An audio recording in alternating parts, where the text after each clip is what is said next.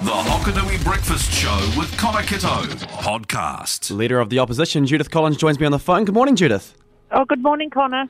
It's awesome to have you on the show, Judith. It means a lot to a lot of voters down here in the south because small rural towns like Gore, Balclutha, Winton often get glazed over by the mainstream media. Not by us. Good. That was my first question. What do small towns like Gore and Balclutha and Invercargill mean to National?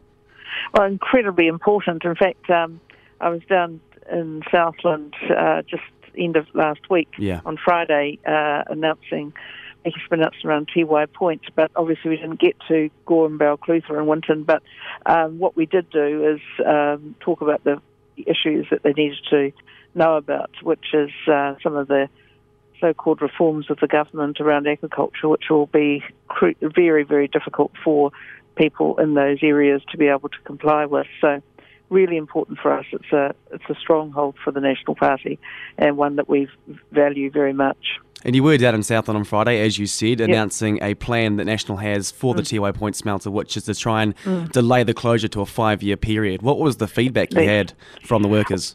Well, workers were really excited about it. We visited the Youngka factory who make all sorts of things for the smelter, and the workers there were really excited that someone was actually thinking about them and the fact that these are good jobs, well-paying jobs, and the last thing you want is to have 2,260 people or even more than that on the dole. It's just ridiculous if we've got jobs for them. Yeah, absolutely. Well, it's no secret that the Southland electorate, which is now the Southland electorate, is traditionally blue. There's a saying that you could paint a cow blue and it could win down here. But as Southlands and Cluthians, they unfortunately loved Hamish Walker, and then he had his unfortunate exit recently. And now you've got Joseph Mooney, who's bright-eyed and bushy-tailed, ready to go, and also Liam Kernaghan for the Tai Eri electorate. What makes you confident in these two, I guess, to a certain degree, inexperienced candidates down here? Well, actually, I was an experienced candidate too until I became the MP in Clevedon and then later Papakura. So I think I've met with both Joseph and I know Liam very well. They're both really hardworking, and what I thought was Joseph in particular, because he's got the Southland area, is experienced lawyer, knows his way around things. I thought very, very nice manner, and obviously intelligent and hardworking. And Liam's got a very, good work ethic and intelligent as well. And these are both very good people. And, I'm one of the people who felt very sorry for Hamish Walker. But there we go. It's these, unfortunately, there are consequences to these actions. And look, I think, Hamish will be fine in life. There is some opposition, obviously, on your billboards that say strong team, and since the last election, National has lost a large amount of MPs, and recently this year as well. I mean, what gives you such confidence in such a fresh-faced team? Well, just look at some of the people we're just talking about now coming through. And I think, people have seen Dr. Shane Retty, who many people didn't know anything much about. Has been in Parliament now, is in his second term, about 6 years he's been in.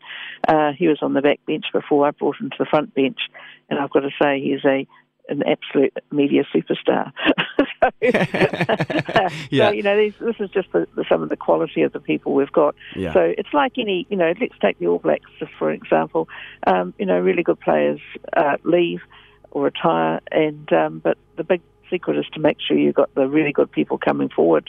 That's not something that the other side's got. They've got people that they can't even trust with portfolios. So, we've got plenty of people coming through.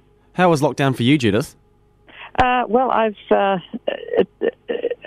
skipped the Auckland lockdown. I went to Wellington so I could get around the country and do my job. Great. And I've just been back for the first time for 1 day, and I'm off to New Plymouth today to do some announcements there. So I think, I think people in Auckland are over it, and I know that in Southland everyone's saying, well, why are we in lockdown too? Why have we got number 2?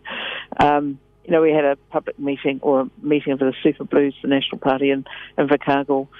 Only 100 people were allowed to be there in the room. I tell you, we could have sold it over several times, and people just really over it all. Just think government's made a mess. I think, to be fair, the general consensus from the public is that the first lockdown and the first wave of COVID-19 was handled pretty good, to be honest. It was better. Yes. And I think, too, people had some understanding about what was going on. Yeah. But it's that, chopping and changing of things, having the Ministry of Business, Innovation, Employment doing the exemptions, and the first time wasn't as bad as this time. The Ministry of Health is clearly you wouldn't have them in charge of what businesses should be able to operate. It's just a mess. That's why we need a single agency, and that's part of our plan that we've put out, saying one agency, everyone reports through to them, so somebody is actually in charge. Because at the moment it's feeling very odd, and we've had a situation in Auckland where the last few days with 700,000 people were being told that they should go and get tested. So I just talked to my local doctor this morning to see how things were, and he said it's just a total mess, and anyone who is open the weekend is medical centres. We're just inundated with worried people that they couldn't actually test. Yeah, that was disappointing to see. What's your plan, what's National's plan, I guess, surrounding borders and opening the borders once again?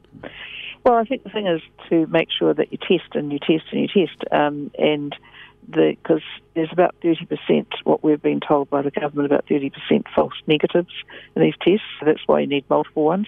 Number one, don't let people get on a plane to come here unless they've tested negative.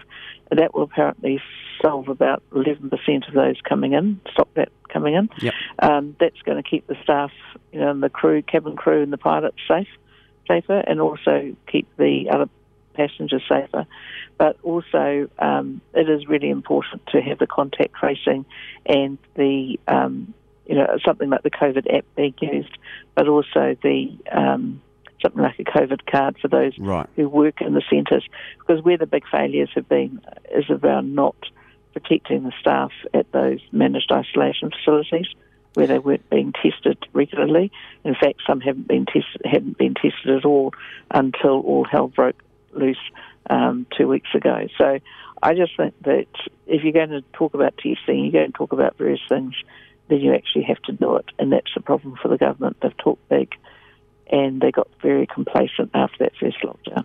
Just to wrap up, Judith, one of the biggest debates down here in the south at the moment is the fresh water regulation with our rural and even urban communities, and the impact that could have on all of the people around here. And people are disappointed, people are angry. Words they've used is that it's impractical, rushed and unfair. Jamie Mackay, you had a chat with him. He described it as a bunch of bureaucrats sitting around a table coming up with a bunch of ideas.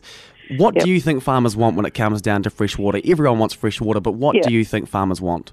Well, actually, farmers want somebody who knows what they're talking about would be useful. So this whole national policy statement that David Parker was putting out for the Labour Party and the current government, it would do things like farmers would have to have all the farms sowed, the crops sowed by November, the grass sowed, and it's too cold in Southland for that. So, people who don't understand farming. But I thought one of their other strange things was you'd need resource consent to put in one of those standoff pads.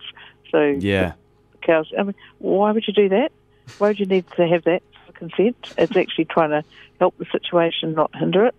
And then, just adding cost to everything. What was their other really dopey one they had? I thought it was one of the dopiest was no more irrigation. And what they're thinking about, of course, is dairy farming. What they're forgetting is if you wanted to convert in the northern half of the North Island, wanted to convert through to, say, avocados or stone fruit or mandarins or something, you're going to need a lot more irrigation. So it's, just totally bizarre outcomes because they didn't know what they were talking about, but they knew they needed to do something, so they rushed something out. So we've said pretty clearly that some of those will be reviewed, some of them will be gone, but we're not going to do silly things just because we have a deadline to think about.